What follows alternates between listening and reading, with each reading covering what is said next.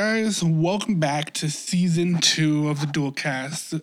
It's been, 2019 since we recorded last, and it's 2022.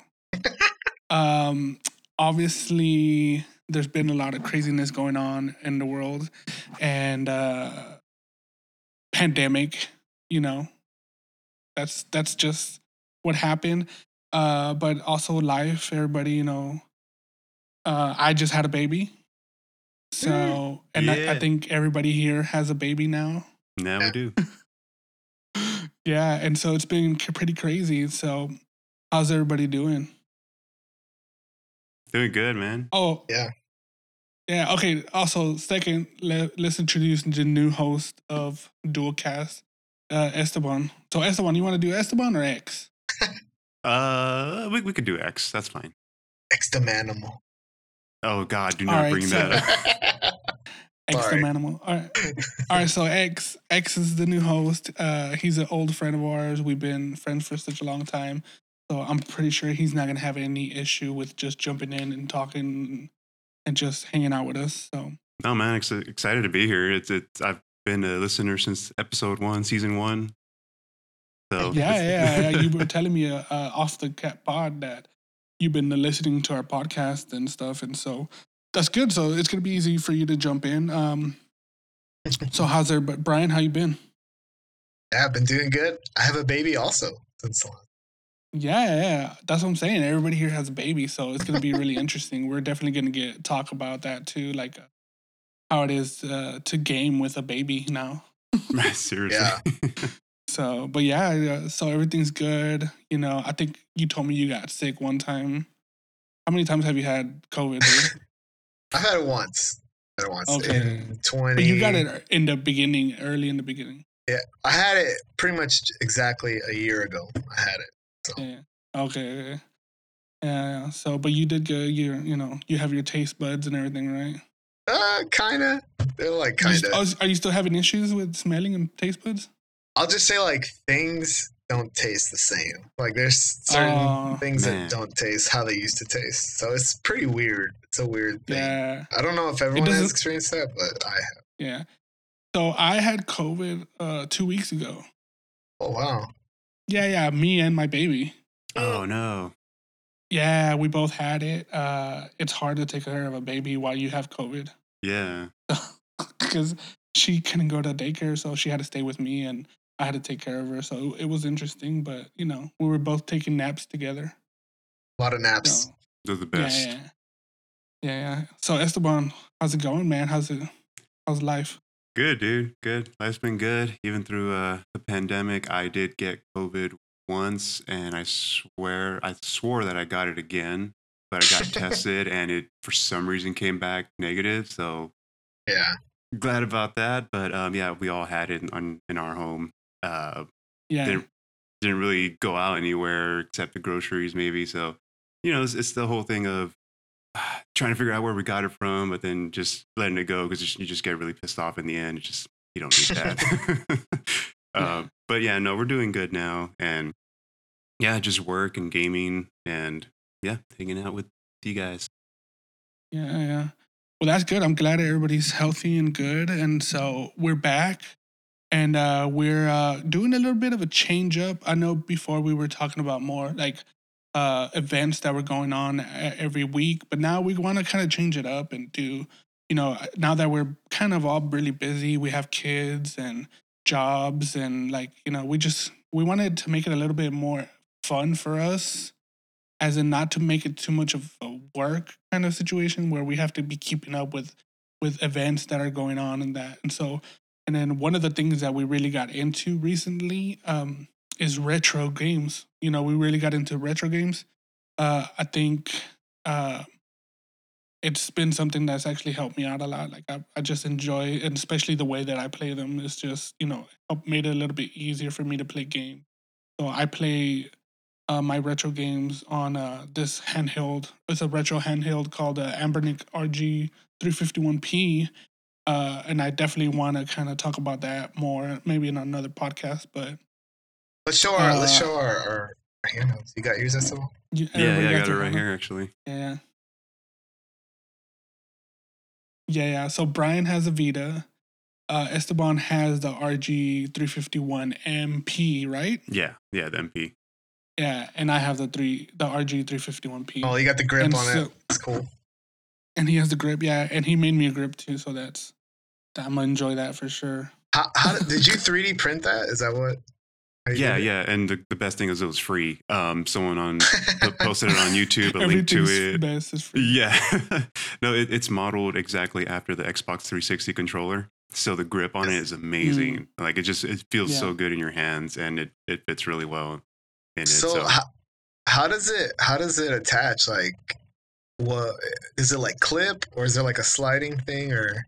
It's supposed to fit snug. But all I did, it wasn't fitting like, snug, but all I did was I have 2 felt strips on each side that keep it snug. So now it won't fall out. Dude, that's so cool. Yeah, it helps a lot. Yeah, man, it does help a lot because I the game that I'm not gonna mention the game we played, but not yet. But I was trying to play that game on that thing, and it was cramped. My hands were cramping up, dude. I had to take big hands, man. We can't be using little bitty devices with these manly hands. Look how this thing, dude. Like, that's imagine. Small. And so, I mean, that's pretty. I have small hands though.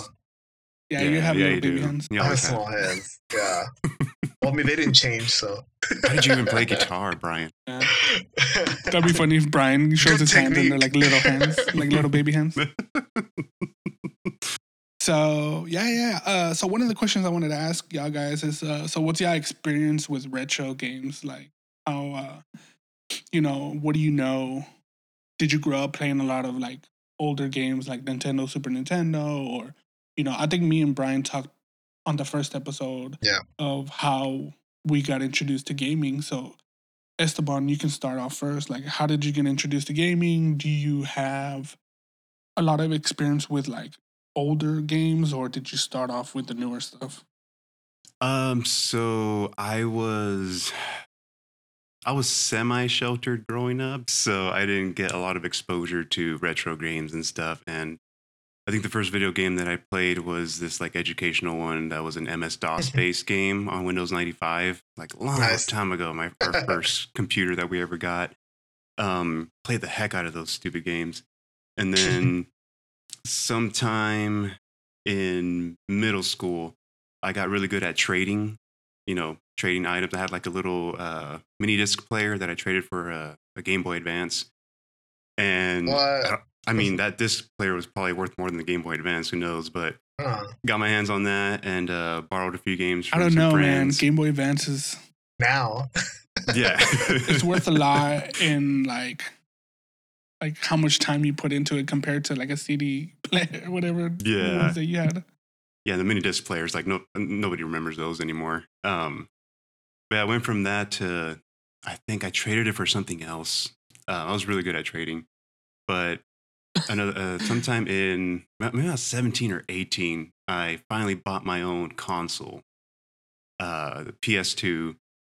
Played the heck out of games on that, Devil May Cry, Snake Eater, Metal Gear. And then other than that, I would really just borrow games, or I'd go to friends' houses and play games, or I would borrow my cousin's PlayStation and play the Pizza Hut demo on that. Yeah. So as far as retro, I don't have a lot of background in it, which is why I'm excited that we're going to talk about it now, because I feel like I have a lot to learn, and just discovering games too just sounds really exciting for me, especially retro games, because I know those classics, like they hold a lot of fond memories for a lot of people out there. Definitely. Yeah. Bryan, so what's your experience with retro games? Yeah, I mean, I think we talked about it a lot. I think like the first game I remember playing is like Contra, probably with my dad for the NES, and then like Sonic the Hedgehog, a lot of those games. So I played a lot of the like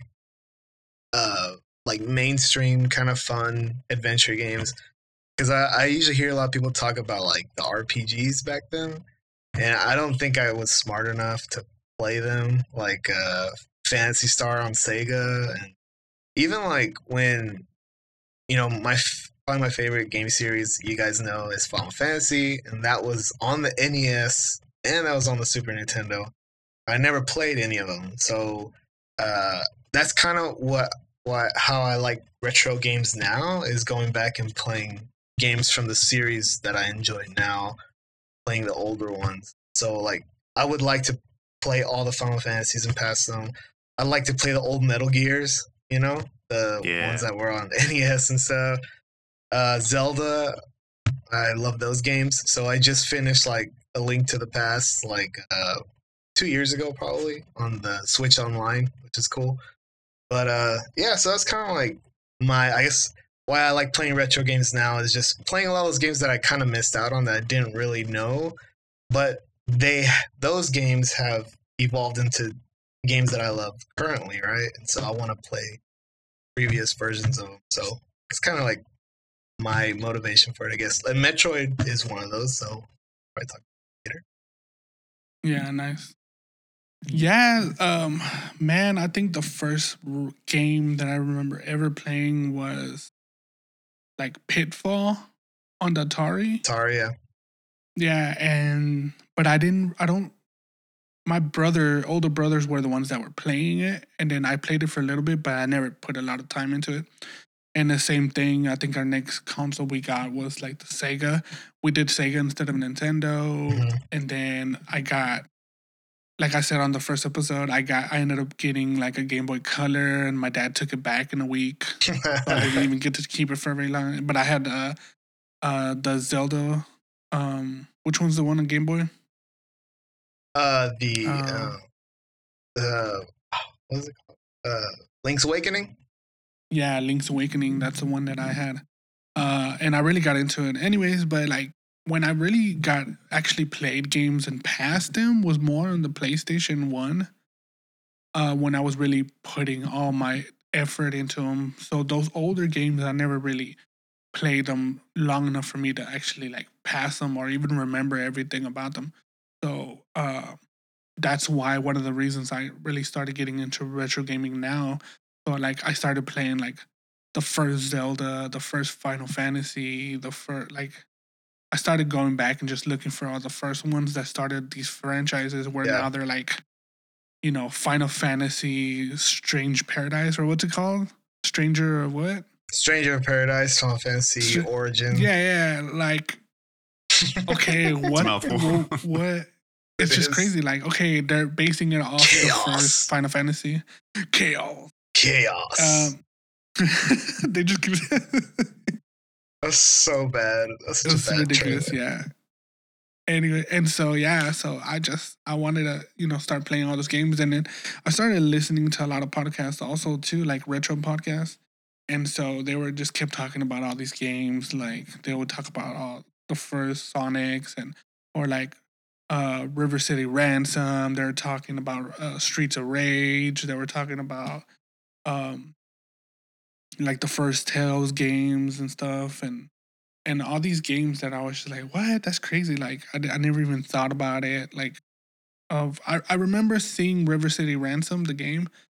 I saw one of my neighbors playing it, and I never knew what the name of the game was until I looked it up and I started seeing screenshots of it, and then I was like, "Oh, that's what that game was, dude!" Like it was so. I remember it so like it was yesterday, but it was a long time ago. It was such a long time ago. Yeah.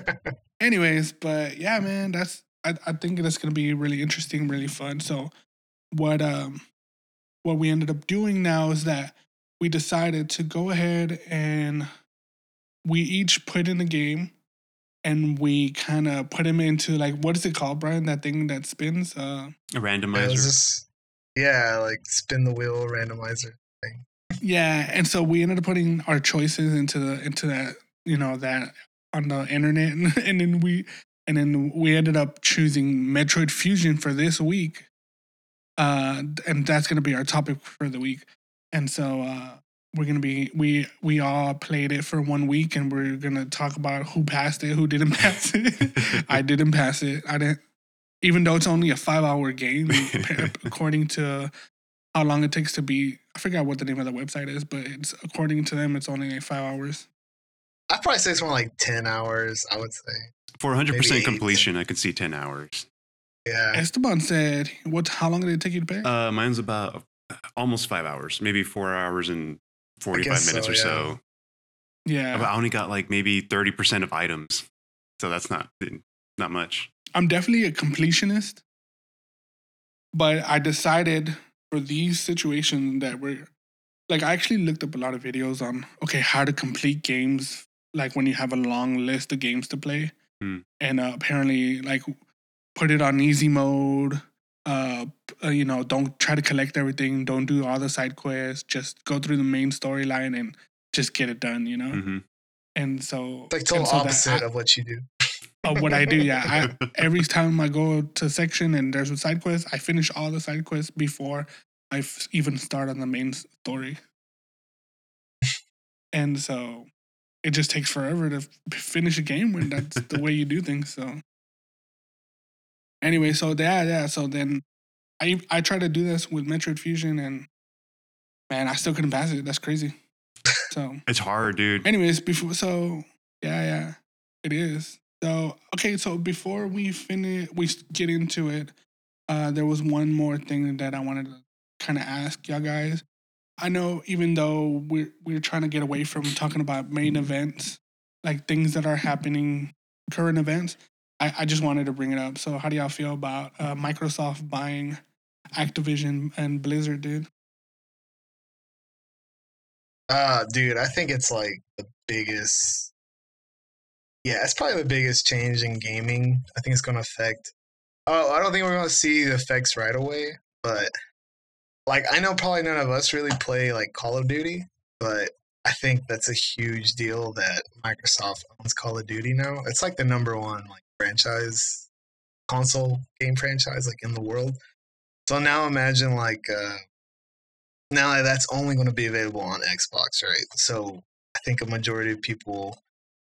I feel like it's just a perfect storm for Sony, right? Because no one's been able to buy their new consoles, and people have been trying. But then this happens, and a lot of those people still don't have consoles, right? So, but now that Call of Duty is now on Xbox, it's like the window on Sony is closed for a lot of those people. So they're like, well, I can't get one. Call of Duty's not even going to be on it. Well, and then Xbox, you guys know, has Game Pass, which is like the biggest like tempting thing because it's just like a Netflix for games. So and then that just got bigger. So I think it's a big deal. And I really think some people are saying like it's not going to affect PlayStation 5, but I think that Call of Duty combined with all the Bethesda games that are going to come out, combined with like Blizzard games, I think it's kind of like adding up. And so I think Sony's window is growing really tight, really fast, and you still can't buy their consoles, right? So they're just like hurting themselves. Yeah, well, it's like you're saying that people are saying that it's not going to affect Sony, dude. Sony's stocks went down. The stocks went down, yeah. I mean, but that's different. It's affecting them for sure. Yeah, but stocks sometimes like they do fluctuate. It's such a knee-jerk reaction, right? And those aren't gamers that move the stock market, right? It's shareholders that see that. Okay, there's more games. And I don't think the stock market 100% reflects what actually happens, but I think this time that's part of it. And it's a good sign of. Yeah. A couple of the YouTubers I follow, gaming YouTubers, and a couple of articles I've read actually bring up some good points about Microsoft having a chance now to, for all those studios that, they acquired, for them to kind of clean house, make things better as far as, workplace harassment, all these terrible things that you find out about these companies that, the work crunch, the mental health of their workers, going down the drain because of the work hours and stuff. Like it could be for the better that, Microsoft has a chance now to help make a lot of lives easier and better, because some of the things that you hear from some of these studios, it's like, I feel bad now for playing this video game because like it's almost like you hear, like if you hear that a kid from a sweatshop like made your iPhone or something, like you'd feel bad using it. Like, okay, I don't want to use this technology anymore. All the tears that went into it and the stress and stuff. So hopefully they can help with that issue, because I know it's almost in every studio now, even the ones that you would think that I wouldn't do that. Like, they make great games, and they're not like Activision, they're not that big, and it's kind of rampant in a lot of these studios. Yeah, and I think part of the reason is because like video games is such a young like industry, right? And people are now realizing like how huge it is. So that's why it's changing from like developers who make games because they love making games and telling stories, like in the NES days and the SNES days. Now it's turning into like, now they're making games to make money for their shareholders, right? Because their shareholders expect, okay, we invested all this money into your studio for this game, it has to make the money back. And But I think definitely that's what you're saying about the work conditions. And I've followed the Blizzard thing pretty close, like what happened pretty much over the past year. And like, and I was talking to you guys saying that I kind of stayed away from Blizzard games. Obviously, that's anyone's choice, right? But this Microsoft getting them, it just ran. I didn't think it was possible, but like it gave me hope for like that studio, right? Like, man, well, now I know that hopefully leadership will change in the near future, and so like gives you kind of hope that they can have a good place and you don't feel terrible for like playing their games. So yeah. Well, I don't know, man. I still like Final Fantasy VII more than WoW. Yeah. I don't know, but I guess if y'all jump on it, I'll jump on it. But, I don't know, man. I had already been thinking about going ahead and just buying an Xbox instead of getting a PS5, because it's so hard to get a PS5 right now. But I've just had a PS5. I've had PlayStation's consoles for a long time, and they've always been my preference. And I've had an Xbox before, but I still just prefer PlayStation. And a lot of the games that I play are most of them are on PlayStation, Mm-hmm. I do really like JRPGs, they're more my style. That's more what I find entertaining and what I like to play. And most of them are going to be on PlayStation. They're not going to be on Xbox. Yeah. And dude, it's just that even the sales model for the consoles is just so much user friendly, or I guess like customer friendly in Xbox, because they also have the Series S, right, which is the weaker system, but it's so much cheaper, and you still get all the like advantages that the Series X has. And Sony just like, you can't even buy their cheaper console right now, right? Like the digital only. You can't. Yeah, the digital only one, or like the smaller storage terabyte one. Like, dude, it's just such a like I just said, I feel like it's like a window that is closing on Sony. Like, I think in a couple of years, like why would you buy a Sony if you can't play Call of Duty, you can't play any of the Elder Scroll games, So it's a weird thing. And I love Bethesda, like dude, Fallout, Skyrim, Elder Scrolls, like those are my games. Those are my I spend hours on those games, dude. And a lot of people do. Yeah. And I never beat them. But I spend hours on them. Yeah. And I like them a lot. And so now to know that they're owned by Microsoft, it's just like, well, I'm sure they're still going to put them on PlayStation, but I'm probably going to have to wait like a year for them to be on PlayStation. I was going to say, I'm sure they don't want to miss out on the PlayStation money, like from customers, but at the same time, no consoles are being sold right away. But see, then that's the other thing, right? Like, I understand it for PS4 because there's so many people that own PS4s. But when you think about PS5, they can't even make enough to sell, right? Yeah. To sell to people. Well, they're saying that they're making PS4s again. Yeah, they're making more PS4s. I'm like, oh gosh. For the PS5. I'm like, but nobody wants a PS4. Yeah. They want a PS5. Oh, dude.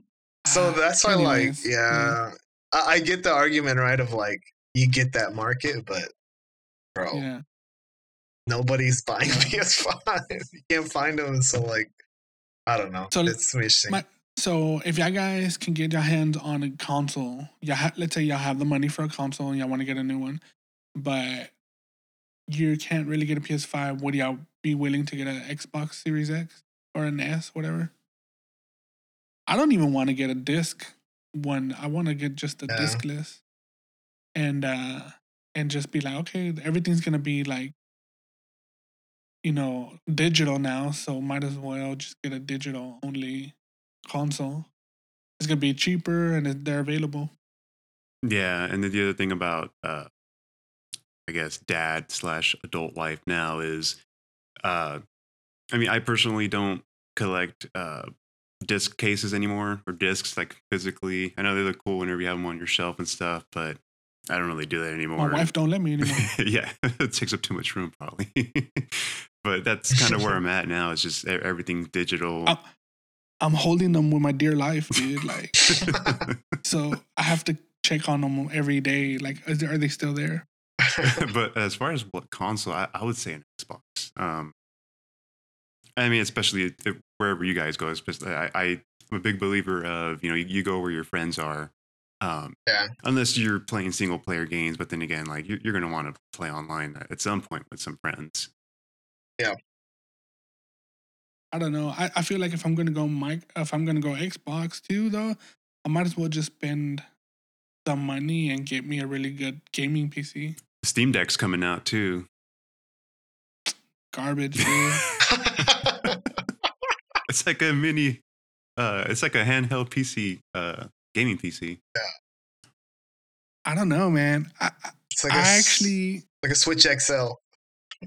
Yeah. No, it's just the way I see it is that I guess because I know how computers work. And usually, you buy a laptop, it'll last you for like maybe a year, 2 years, and it's going to be outdated. Yeah.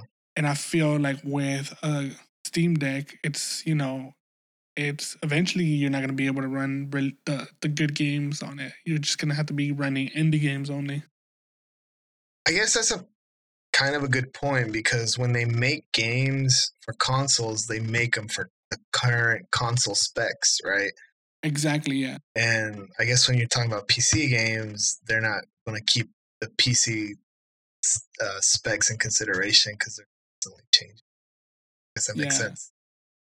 Yeah, and it's like you said, like, whenever you work with developers or publishers, you're like, hey, these are the specs. Your game has to work within these specs. Mm.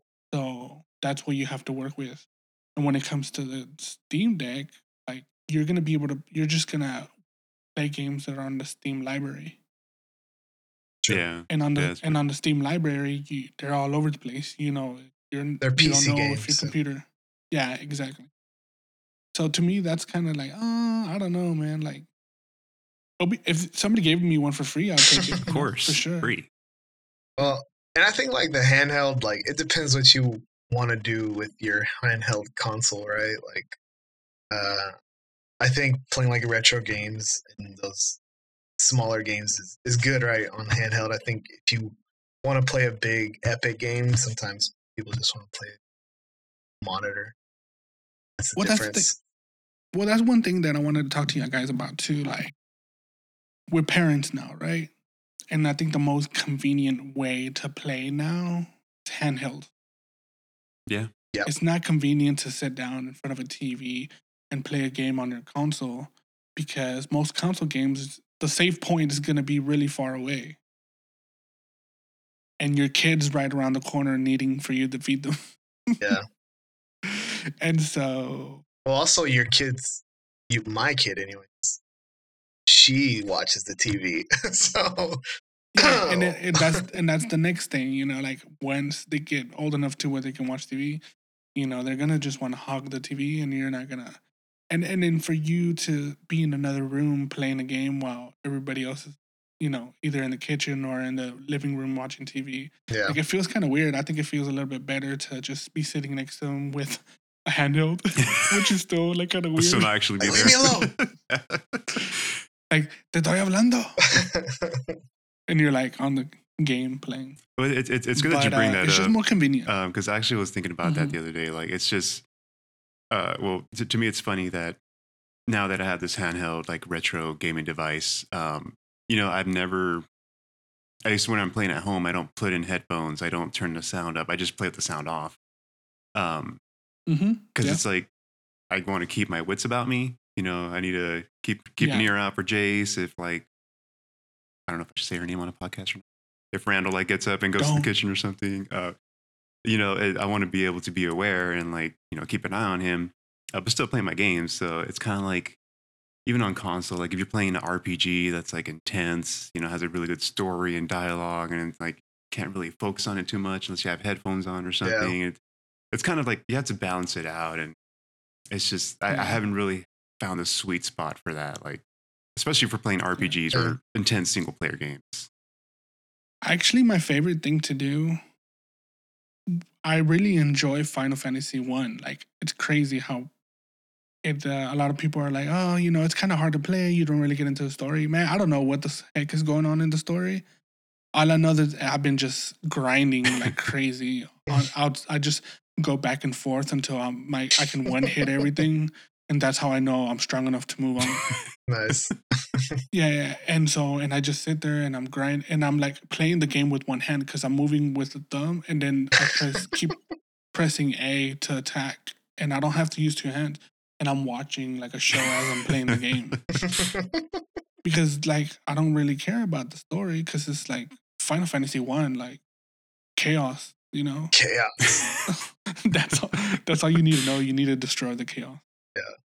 And so I actually enjoyed it because I was like, I could still do everything else and play the game, and I don't have to have the sound on. I don't have to hear anything, like, because it's the same music, battle music, And so I've actually really enjoyed it. So yeah, I think I wanna invest in another handheld that's a little bit smaller, where the D-pad and the A and B button are really close to each other. So, like, my thumb doesn't have to go so far to press, and I can play with one hand. Yes. Yeah. And so I definitely really enjoy the handhelds now. Even like sometimes I'll be like, okay, I'm gonna put it down, and I'll pick up the Switch, and I don't even play it on the TV. I still play like a handheld. It's just it works. It's actually easier to play that way. The only reason why I would get anything like a Steam Deck is not really to play computer games, but to stream my, like, PlayStation, PS Play, or like to stream like Xbox on the handheld, and while it's in the room, and I don't need to be on the TV. I could just play it from my handheld. Mm-hmm. That would be the only reason why I would want something like the Steam Deck, I will say, as far as being a dad and gaming, Sasso, you're probably at the best point right now to where it's easier for you to game while being a dad. Right now, Jace. How do you know, man? I've been there. No, I'm just kidding. Right now, Jace is at the point where he sees what you're seeing, and then he notices that what you're holding in your hand is controlling the action on the TV, and he's like, I want that. And then he throws a fit if you don't let him at least press a button. But then if you let him press a button, he throws a fit if you don't let him just take the whole controller and start playing himself. Yeah. Well, that's why you have to get one where you can play with one hand and then hold your kid with the other one. Stiff arm him. Stiff arm him. Pushing him away. Yeah, like your hand in his face. No, I get that. And that's why I'm trying my best to play as many games as I can possible right now before that happens. Disfrútalo. I'll say like 2 like Vivi turned 2 months ago.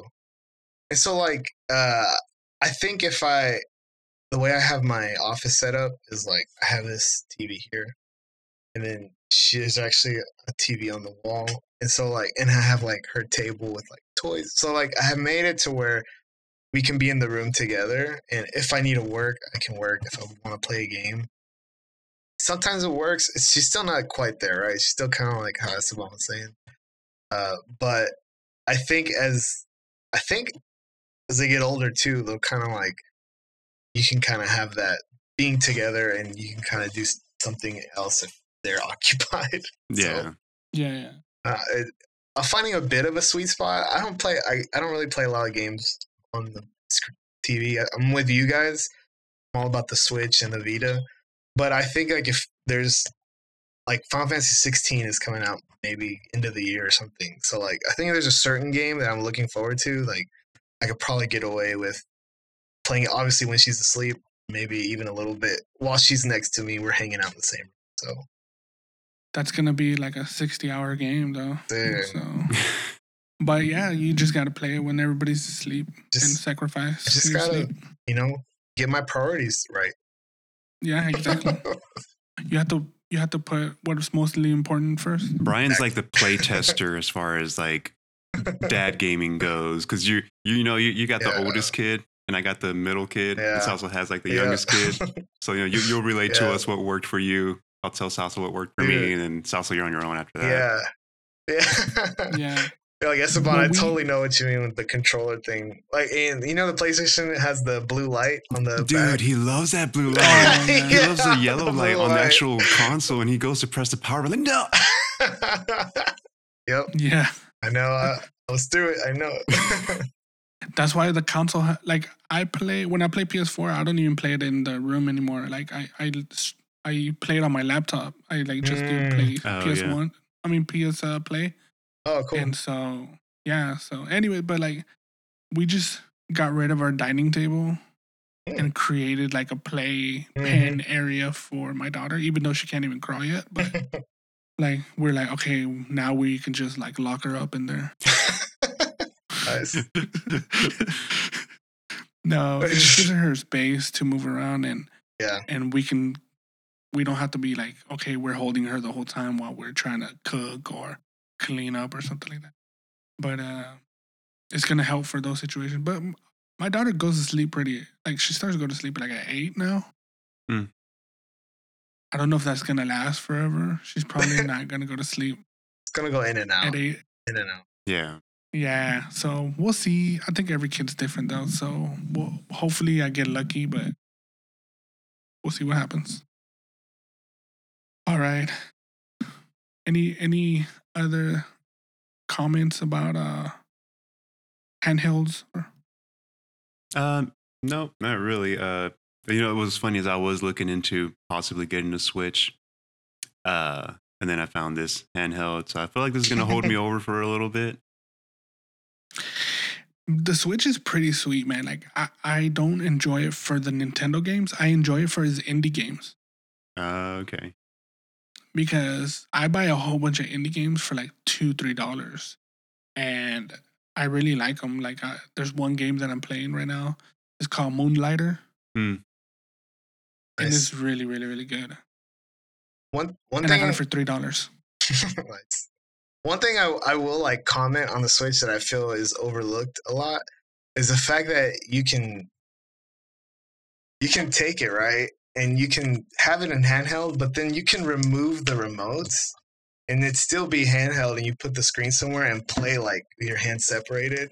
Like I know it's kind of like, it doesn't seem like a big deal, but like I remember holding Vivi, like she was sleeping on me or something, and I would like take the remotes off and I could have my hands anywhere, right? Like behind me, under her, and I could like still play. So honestly, that's a pretty sweet feature that I think kind of gets overlooked sometimes. Like you're trying to comfort her while she's like had a nightmare or something. You're like, come here, baby. Yeah, and like you're holding both controllers. So like, come here. Still playing that. You're looking at the screen behind her.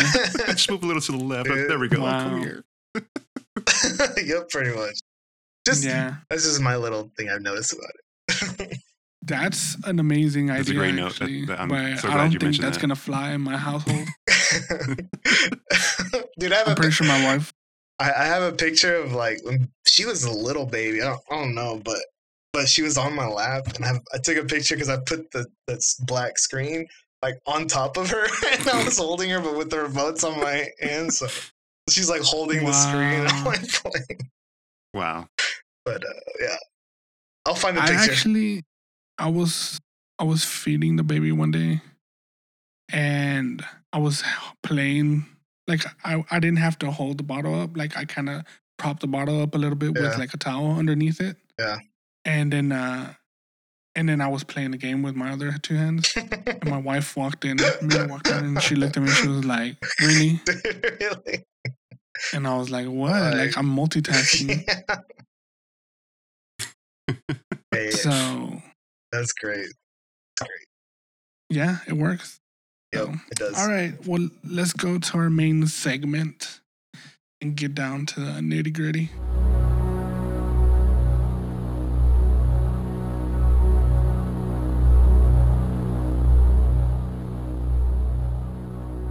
Metroid Fusion. All right, so we spun the actually this one we decided because Bryan and Esteban both had it on their list, and I was like, you know what, y'all both have it on your list, so let's go ahead and pick this game. And so guys, talk to me and tell me why Metroid Fusion was on your list. What was it? Nostalgia factor, you know, it's crazy how much nostalgia makes a game better than what it actually is. Hey, but in this case, to me, it still turned out to be just as good as I remembered. The music, the controls. So whenever I started playing Metroid Fusion, it was my Gameboy Advance. I think I was a freshman in high school because I hadn't traded it yet for something else. So I still had my Gameboy Advance. I had Metroid Fusion. And I remember whenever I first started playing it, you know, it has very fine controls, all the maneuvers you can do and everything, and the aiming. But I was so stiff, like at aiming and stuff, and I'd go through levels really slowly. And then once I got to the first boss, I'm like, no way I can freaking beat this guy. Like, I can't even learn the patterns. It was so hard. And but after you get the hang of it, it's like I felt like a pro gamer almost, like doing all these maneuvers and like pressing the L button to like aim up or at an angle and like charging the beam. And it's just, there's so many good memories with it. Because it's one of the first, I guess, 16-bit or just, you know, that type of game.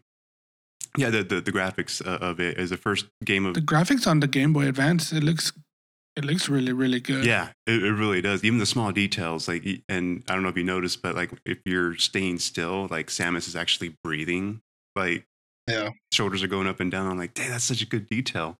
But I just remember like it was the first game like that actually made me scared.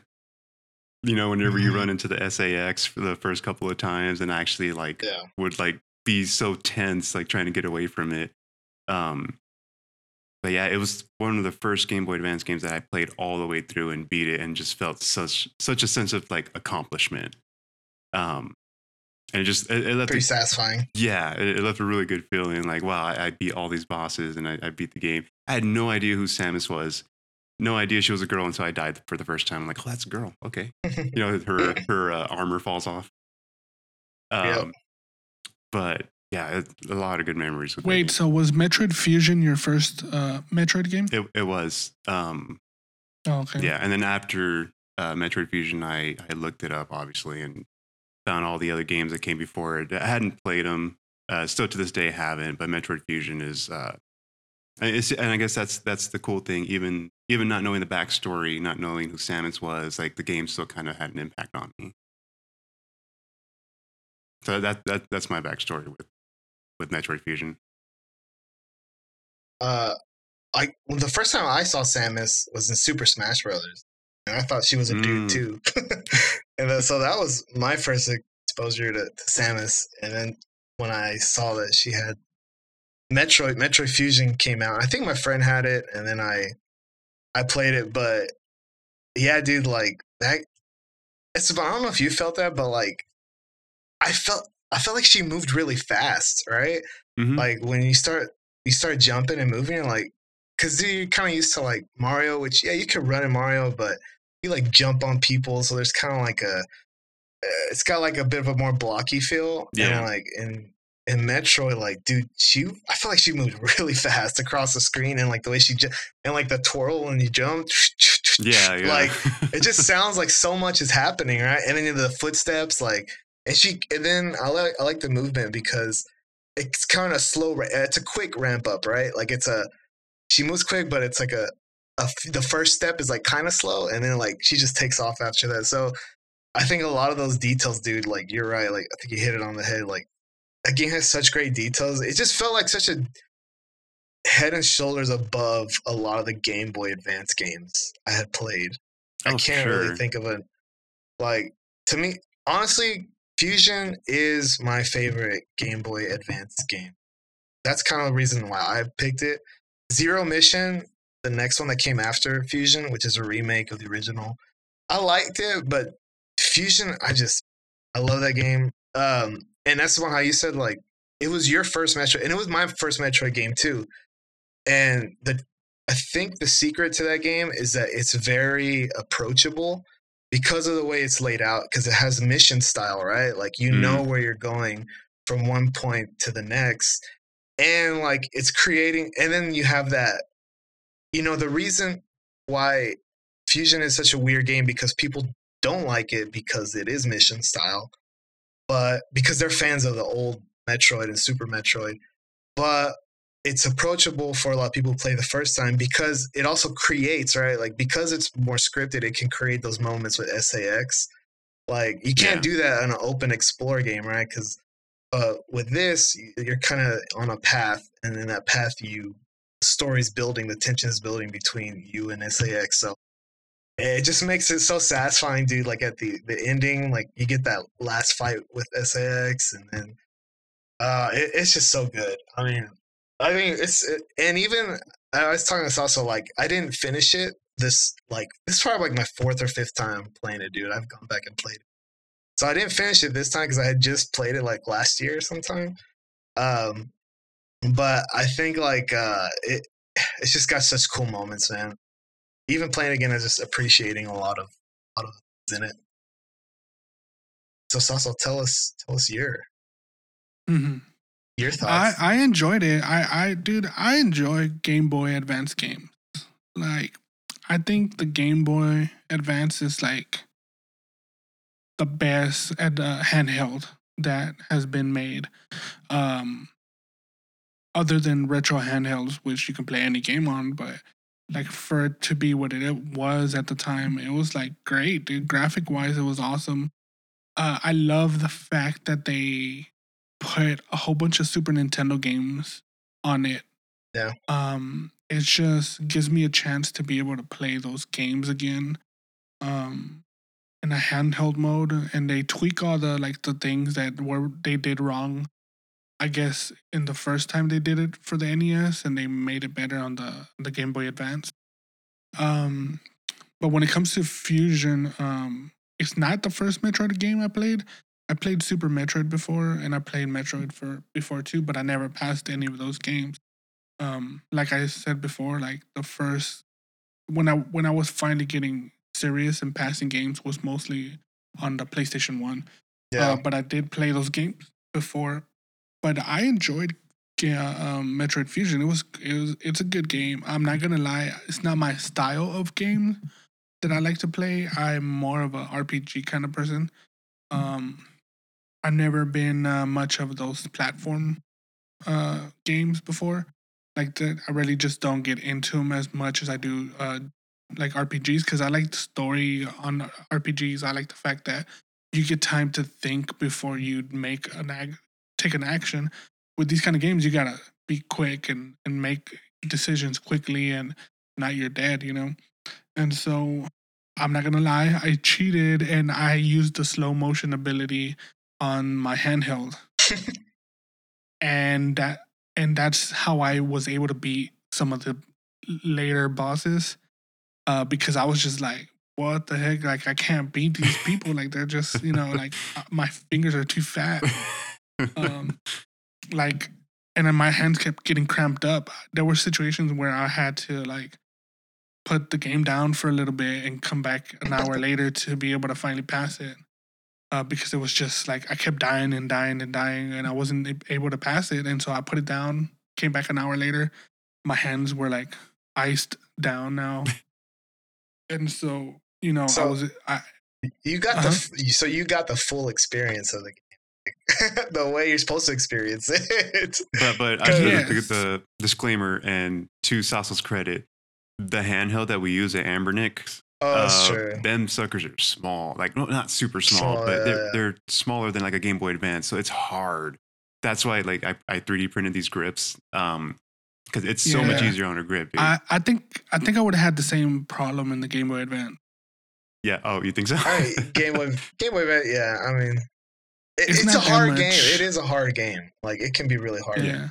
But what's funny is like, I think it's too hard if you don't have like save states and stuff. Like I remember playing it and like if you don't save at every save and you die and you have to like go back to like.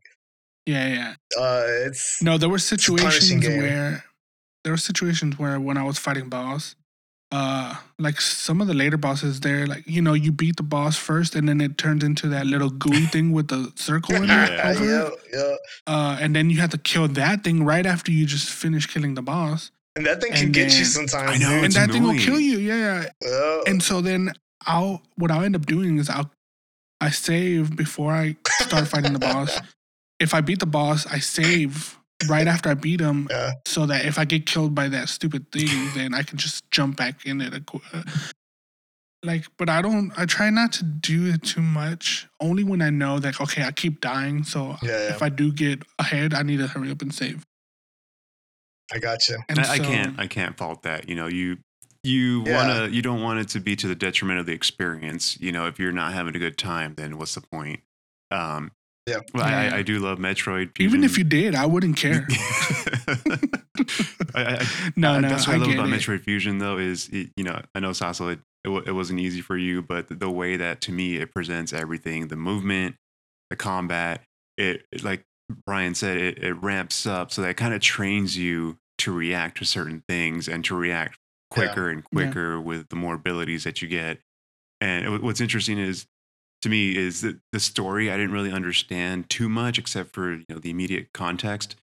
What drew me in the most is the combat, because I was thinking about it like I don't like platformers much either, but just the movement and like the combat and just getting trick shots or just getting a charged beam and through a little crevice just at the right time and stuff. It's just so satisfying.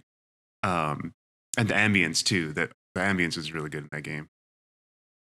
Well, I wouldn't call it a platformer, right? It's a 2D side scroller, but it's not really platform because you're not really like jumping platforms. Really, it's more of a like action side scrolling combat. But you have to jump off of one wall to the other side, and then whenever you finally cling on, which I'm so happy that you have the ability to hang on the edges of the platforms. And then you pull yourself up and you turn into a little ball to get into a little hole in the wall. Yeah. So I understand what you're saying, Bryan, but I consider it a platform. I guess it's fair. It's a fusion of both. Yeah. Fusion. It is, yeah. You have to use elements, right, of side scrolling. Yeah, I would call Mario a platformer. I don't know if I call. But give Mario a cannon and what is he? The same thing. Samus. He's Mega Man. He's Mega Man. Yeah. Mega Man is a platformer. I would say that. Dude, that got spikes. Spikes that you can fall and die. That's true. But yeah, man, I definitely had to slow it down to beat the bosses and stuff. But I enjoyed it. It was fun. Like even though I didn't beat it, and even though we're doing a podcast again, like already, I do want to go back and finish it before. How far did you get on your first in this playthrough? I got to the or at least what boss was your last boss that you fought? The last boss I fought was the one that was like it stopped the power because it's vines. And like the elevator wasn't working and the doors weren't working anymore. Right after the spider. After the who? The spider. Okay. That one Dude, I was on the spider for 2 days. The spider, bro. That is. It took to me. That's a while. The second. Yeah, spider. Well, you know how I is feel a boss, about spiders. man. That's a hard boss, dude. Honestly. Yeah. That's probably one of. Oh, man, I think Fusion has some of the best bosses. So I've played Super Metroid. I've played it. I beat it, and I played Zero Mission. And I think Fusion has some of the best bosses. That, and I know you haven't fought him, Sauce, but Nightmare, like that thing that's floating in the background. Controls gravity. Like every now and then. Oh, yeah. Dude, the gravity guy, and his like face starts melting. Yeah, that's freaky. That's a freaky boss. That's where I left off before fighting him. Okay, I think you would have had a really hard time beating him. He controls gravity, so whenever you try to fire missiles at him, they just fall straight to the floor. It's a really cool effect. But it's hard as heck. It's tough. And dude, even like you were talking about the crab tank, I like that boss for some reason. It's such a cool it's a cool encounter, right? Like I don't know. I think it has the best bosses. And then obviously the SAX fight. Oh, that's the one. Oh my god, dude! I had to look up guides for that because the way that it fights you, like you can't do a corkscrew attack because it'll cancel out and like, it still hurts you. It's really hard. I think the hardest boss for me though was the pterodactyl. It would have been Ridley. It would have been even harder though if I didn't have turbo buttons because all I did was I stood in a corner and I angled my cannon up and I just fired missiles with turbo like until he died. But I died like 6 times before I finally got him down to the little shell or whatever thing that floats around. Yeah, the ball. But yeah, that was a hard boss. What's cool about Ridley is that's like the main bad guy not main bad guy, but it's like kind of the other games too. So it's cool to see it back. Yeah, Ridley's hard too. There's so many good bosses. I really enjoy the bosses. Well, and not to to link it back to atmosphere. That boss Ridley, whenever you first see him. And it's like an ice sculpture, and you're like, oh my god, what is that? Like you can't get to it yet, but you see it, like, am I gonna have to fight that thing? And then you finally get to the ice one, and then it crumbles and melts away, and you're like, it falls apart. Yeah, and you're like, oh, okay, that was kind of creepy, but I guess I'm gonna have to fight it. But then later on, you have to fight it anyway. It's like it comes back. Yeah, it's just the game's really good at like foreshadowing things too, and like you see the shadow of something in the background, and it's gonna be a boss later on, or. Oh, dude, that's probably one of my favorite things about. I love when you walk into that section and that shadow in the back, and you're like, and it gets. You go back to that sector a couple times, and it gets like faster and louder. Like every time you go back, it's like, or like the map's all destroyed because it messed up the map. See, and that's another thing. Like when you see those destroyed sections, it makes you think which of the things that are hunting me did this. Was it the SAX? Was it the robot tank? Was it the shadow? Yeah. Like it's so cool how like kind of like plays with your mind and stuff. What's happening? Yeah. Yeah, I love the ambience in there. Yeah, you definitely give Samus credit, like give her props because she's like the only thing there trying to kind of like to help and save. Yeah. And everything else is really trying to kill you. Yeah. And so I'm just like, that's being in that situation just like gives me anxiety. I'm just like, oh gosh. Yeah. It's crazy.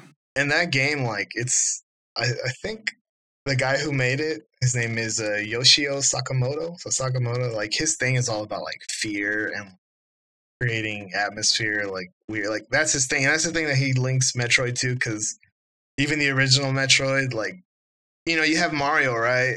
Mario was also see the Nintendo game side-scrolling platform, and it has the music of Mario is super like happy, and then like the same console and Metroid comes out, it's just like dong, dong. Like it's just this weird, like that's his thing, like. To him, Metroid is creating those kind of scary, eerie things. Yeah, they definitely used all the capabilities of the Game Boy Advance to to make this game like really good. Like everything, like you were saying about, you know, the shadow of that thing in the background while you're going through the level. You're like, okay, am I gonna run into this thing? And you go through that area like twice until on the third time you're gonna fight it, but you just see it like flying around in the background, and you're just like, oh god, like when am I gonna? When is it gonna kill me? You know. Well, I have two distinct memories, like I guess fear memories of that game. The first one was whenever the SAX first explodes onto the scene, and then looks directly at the camera, and like looks at you, and it's like these creepy eyes. It's all green, and I'm like, oh, that's creepy, and it actually gave me chills like back in the day. The other one was I don't know if you got, or Salsa, if you got to this point or when it was in the game, but you go up to this terminal and there's a scientist standing at it. And I was like, oh, there's someone alive. Like, is there dialogue in this game? Like, can I talk to this person? So I go up to him and he goes, you know, you get hurt. And it turns into like a monster. Like, oh, jeez. Oh, so that part scared me too.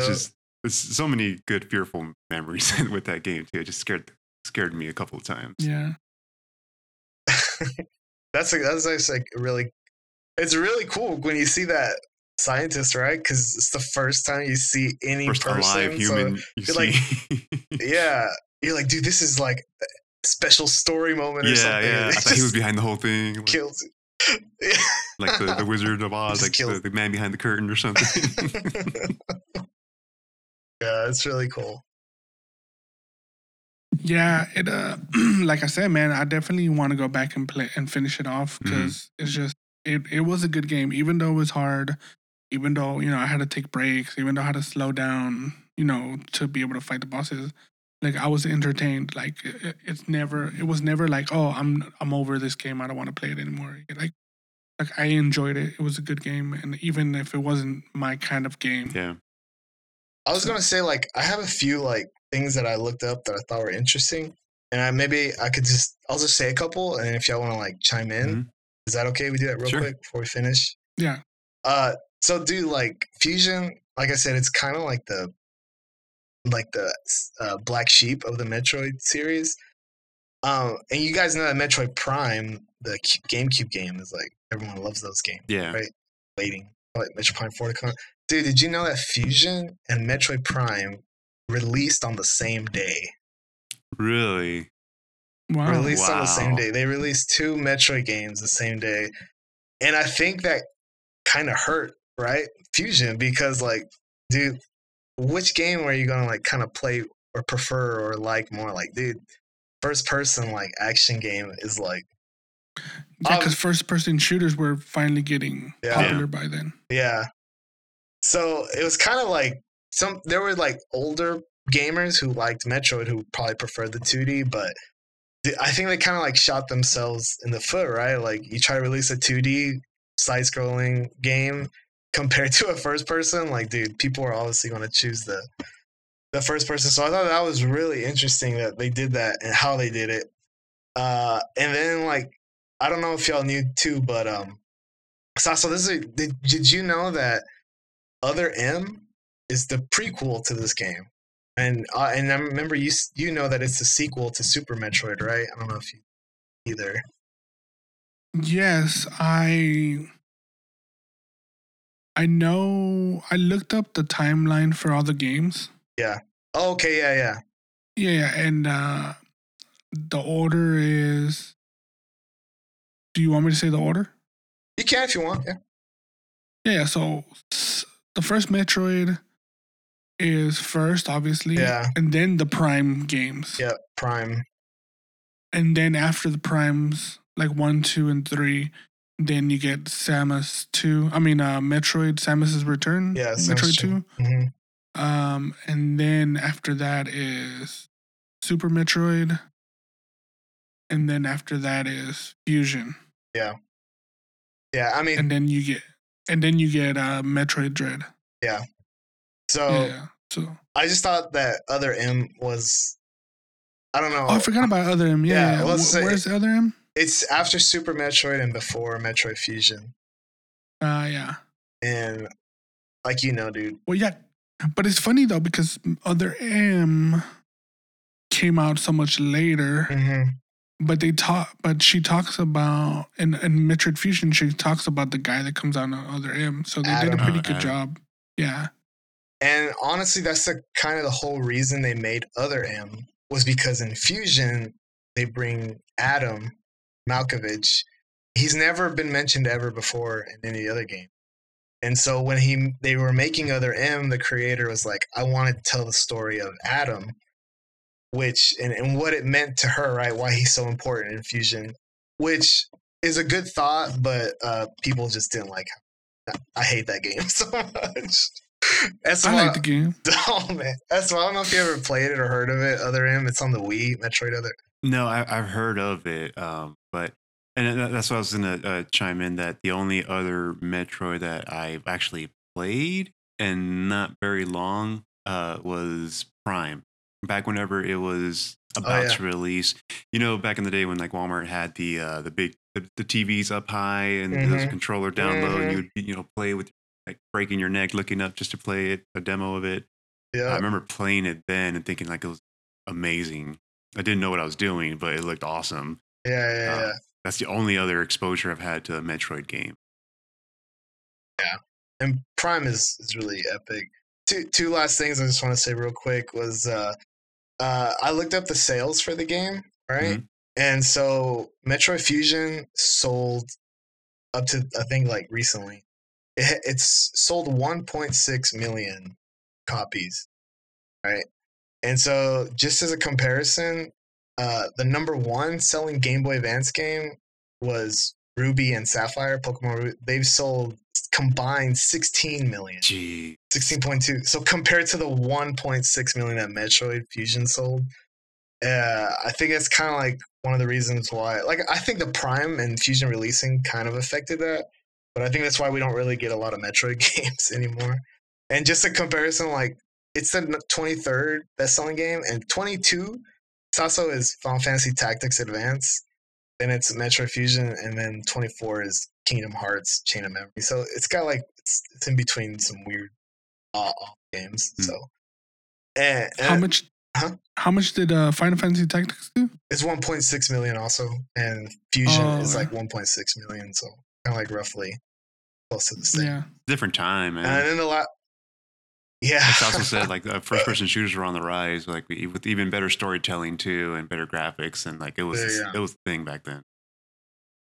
Yeah, that's what everyone. That's basically the future. Mm-hmm. So, the last thing I thought, I don't think you guys have played Dread, but Metroid Dread, the newest, it's the conclusion of the arc, right? The story arc of the Metroids, of the 2D games. So it's after Fusion.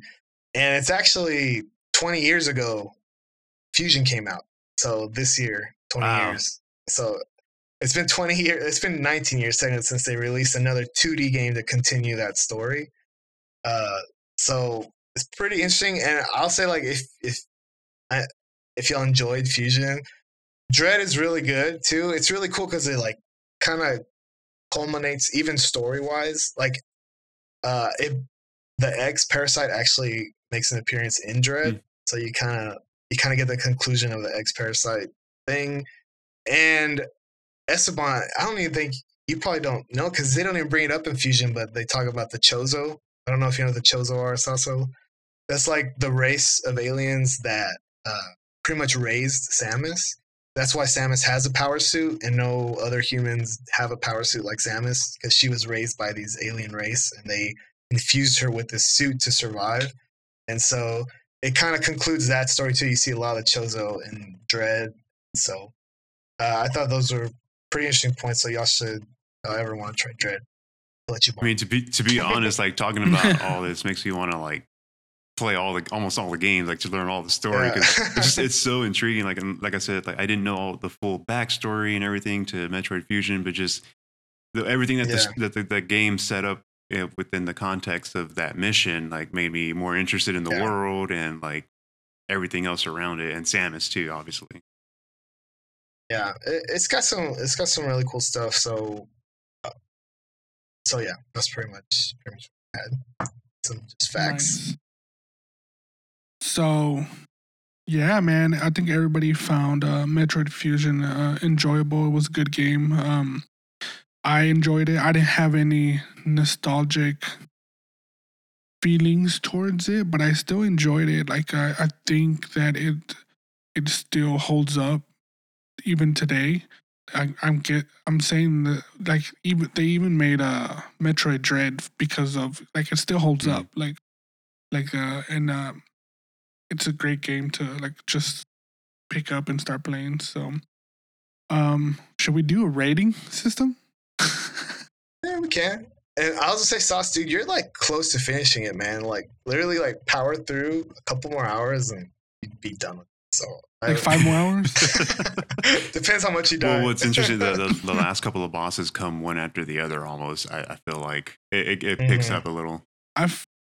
There's like less. I feel like there's filler. Non-stop bosses now. Yeah, it does. It picks up pretty quick. Once I give you your 3D printed grip, you can give it a shot. Yeah, I think once you give me the grip, then I'll pick it up again and start playing it because it's a little difficult to play it with how I'm playing it right now. So, but awesome, man. How do we rate it? Stars? Do we rate it 1 through 5 since there's 5 Metroid? Let's rate it. How many M's do you give it?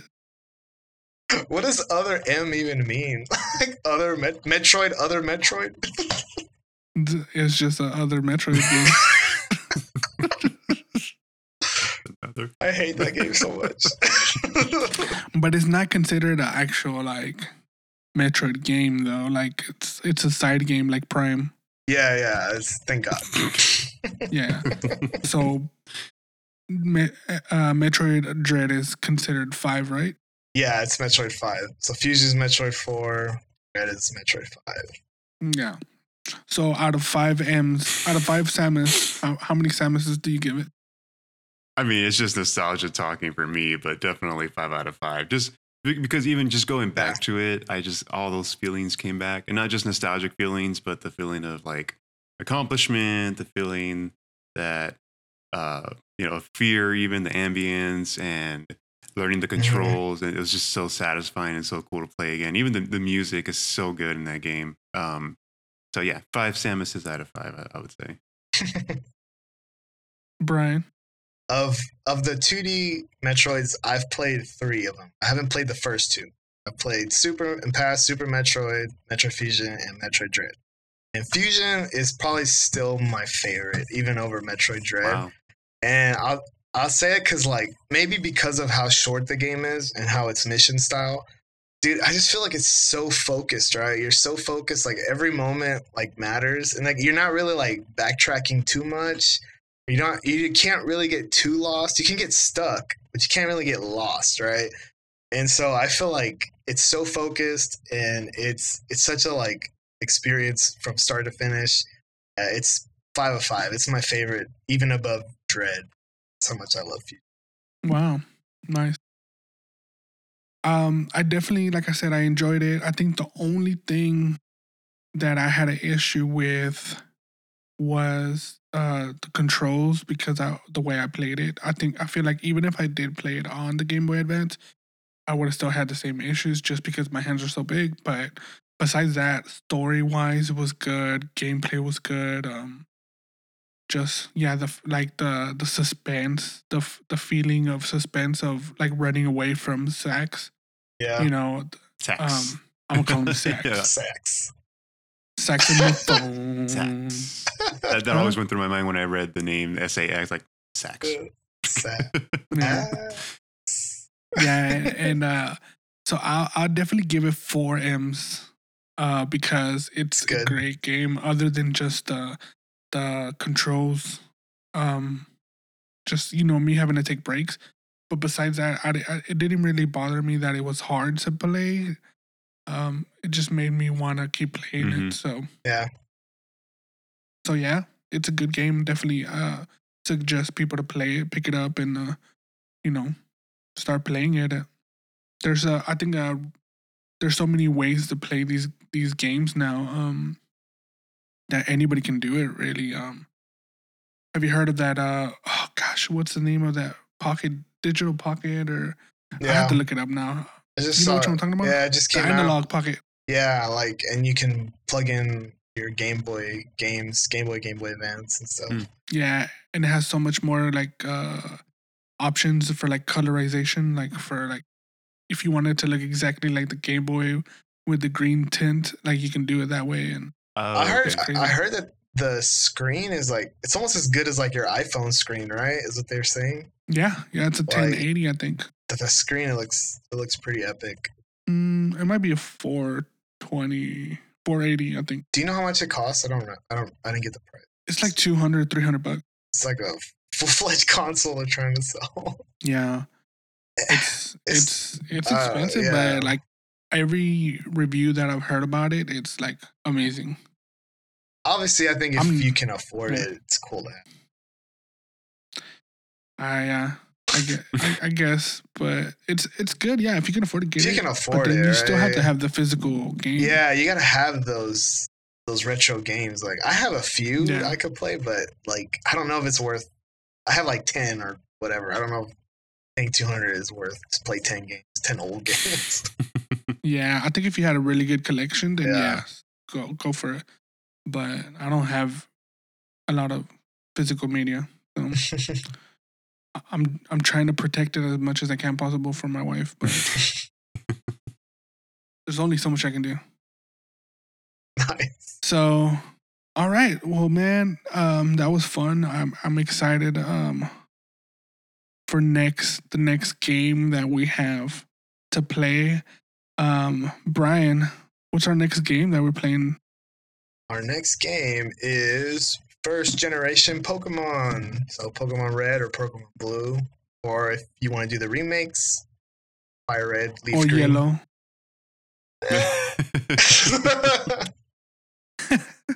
Is Yellow not a good one? Okay, Pokemon is a game that I haven't played, so I would be... Oh, wow.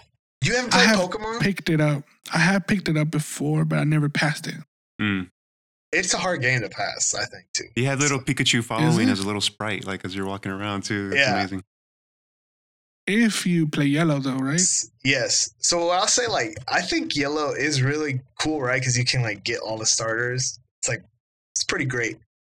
But I think the longer, now that I can look back on those two games more, I think Red and Blue are the superior games. Just because I think, to me, it has the best intro, like, best opening of almost any game, right? Like, picking your starter and then, like, fighting your rival. I mean, dude, it's, like, one of the greatest opening game, like, things that, to me, in all games. Definitely very iconic. So I think, dude, it's so great. And so I think, like, that experience is better than Pokemon Yellow and you get Pikachu.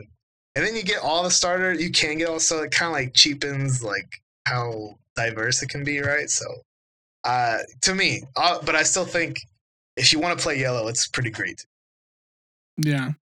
I guess we'll leave it for our next podcast. We'll get into it, what we chose, which starter Pokemon we chose. I have a lot of questions, but I'm not going to ask them because I guess I'll leave it to my own experience to see how far it gets me and see what. We don't have to do it, but should we, like, each pick a different starter? I don't like for you to be controlling me like that.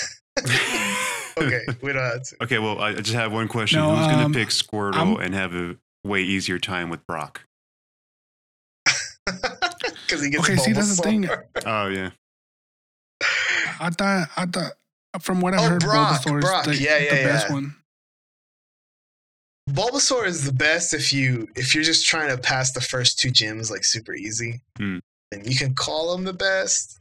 I think in the long run, Squirtle's pretty powerful. Charizard's pretty good. Esteban, who can you tell us? Can Esteban tell us who he has right now? Because I know he has a file going. Can I? Sasso, can Esteban tell us? Yeah. Okay. Yeah. Go ahead. I'm still going to pick one. I won't divulge too much more information other than I did pick Charmander, only because Charmander holds a very, very big place in my heart. I just love dragons. They look freaking amazing, especially fire. Like, well, go ahead. That's Goku, dude. No, I have a Charmeleon right here. Oh, nice. Oh, okay. Charmeleon. Yeah, I can kind of see it. Remember the old school ones you could buy, the little Pokemon. Figurines. Yeah, I have all three. I have Charmander, Charizard, Charmeleon, but I like Charmeleon. That's amazing. He's the best. But yeah, I picked Charmander. I'm looking forward to evolving him into Charizard. I know it's super so dumb, but like I'm playing Leaf Green on the Vita. I've been playing it for like a year or something, so I'm trying to do a playthrough with only level 1 evolutions. So I'm stopping all my guys from evolving. So I'm trying to see if I can beat the game just level 1 guy. Playing with the handicap's interesting. Yeah, dude, I've seen some cool handicaps. Like if your Pokemon dies, he's like permadead, so you gotta let him go. Gosh! And you can only like catch 1 Pokemon per area you go to. Oh god! They have some playthroughs. It's pretty fun to see. Anyways. All right, guys. Well, I guess we'll end it for today. That was fun. I'm glad we're back on it. Hopefully we'll be able to pick some fun games to share with everybody. And I think maybe next week we'll choose the game on the podcast. Spin it live. Yeah, we'll do the. We'll spin it. Yeah. And then to see how that goes. So we'll probably talk about it a little bit more behind the scenes, but most likely we are gonna do it. So all right, guys. Well, it was fun. Have a good one. Check us out on Dualcast on Instagram, and we should be on all the podcasts. What do you call them? Wherever you stream. Like Apple Podcasts, Spotify. There you go. Yeah, there you go. Wait, it's not called the TriCast now? Hey, this is the first episode. I don't know. We'll think about a new name. So we'll see what happens. I don't know. It might be too hard to change everything on the back end. It's too hard to change the Instagram name, dude. No, it's not like PlayStation, but anyways. All right. Well, we'll see y'all next time. Have a good one, and God bless.